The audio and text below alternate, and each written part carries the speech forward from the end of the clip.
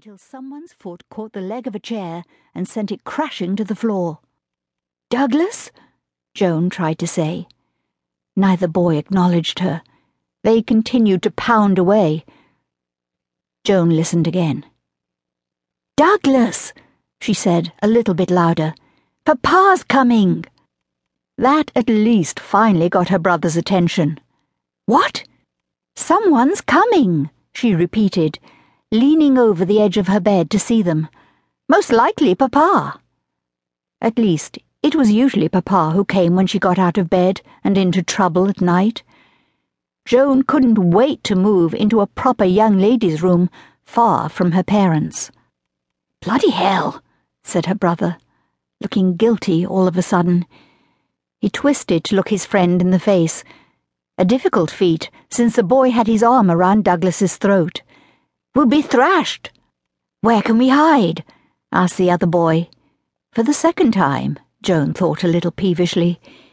He and Douglas jumped to their feet, their fight forgotten, and now looking like the panicked 12-year-old boys they were.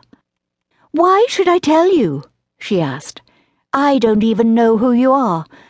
You're both going to get me in awful trouble if I help you, and I already had to miss supper, which was all your fault, Douglas." "Bother that, Joan," Douglas interrupted. "Help us this time, and I swear we'll be in your debt forever." She crossed her arms. Everyone was very busy telling her what to do today. Besides, she knew forever meant less than a day to Douglas. "Under the bed, I suppose, but you'd better be quiet," she added, as they immediately slid under her bed, pulling the dust skirt down behind them. She heard a bare moment of scuffling from the floor, and then the door latch clicked open. "Joan?" Papa peered around the edge of the door, wearing his dressing gown and old slippers. "Are you awake, Popkin?" "Yes, Papa," she whispered. I'm sorry. I didn't mean to wake you." He came into the room. "Why are you awake, child?" He saw the fallen chair, and a slight frown touched his brow. She jumped out of bed and began tugging at it, trying to right it. "I'm sorry, Papa. I knocked it over. I couldn't sleep, and I wasn't being careful." Papa picked up the chair and set it on its feet. He scooped Joan into his arms and deposited her in bed again, tucking the blankets around her. "Why couldn't you sleep?" Joan didn't have to fake the tremble of her chin. "I was a little hungry," she confessed, in a very small voice. She certainly was, now that Douglas and his friend had woken her up and made her think about the missed supper.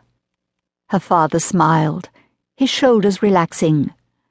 "No doubt, but you shouldn't have anything to eat now. A full stomach might give you bad dreams."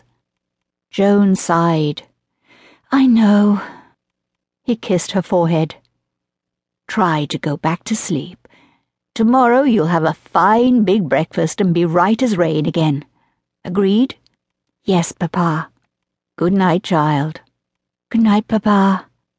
He tousled her hair gently and left, closing the door quietly behind him. She listened to his footsteps die away, then hung over the side of her bed. "You go away now, Douglas." Her brother crawled out. A relieved smile spread wide across his face. "You're an angel, Joan," he said fervently. "This is Tristan Burke, by the by. He's a mate of mine from school." The boy got to his feet, too.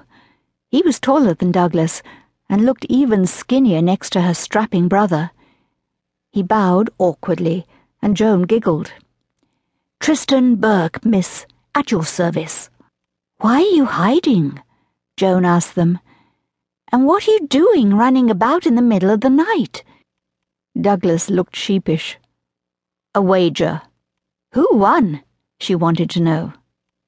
For the first time, Tristan grinned. His eyes lit up, and a deep dimple appeared in his cheek. "I did." There was no small amount of pride in the words. Douglas scoffed.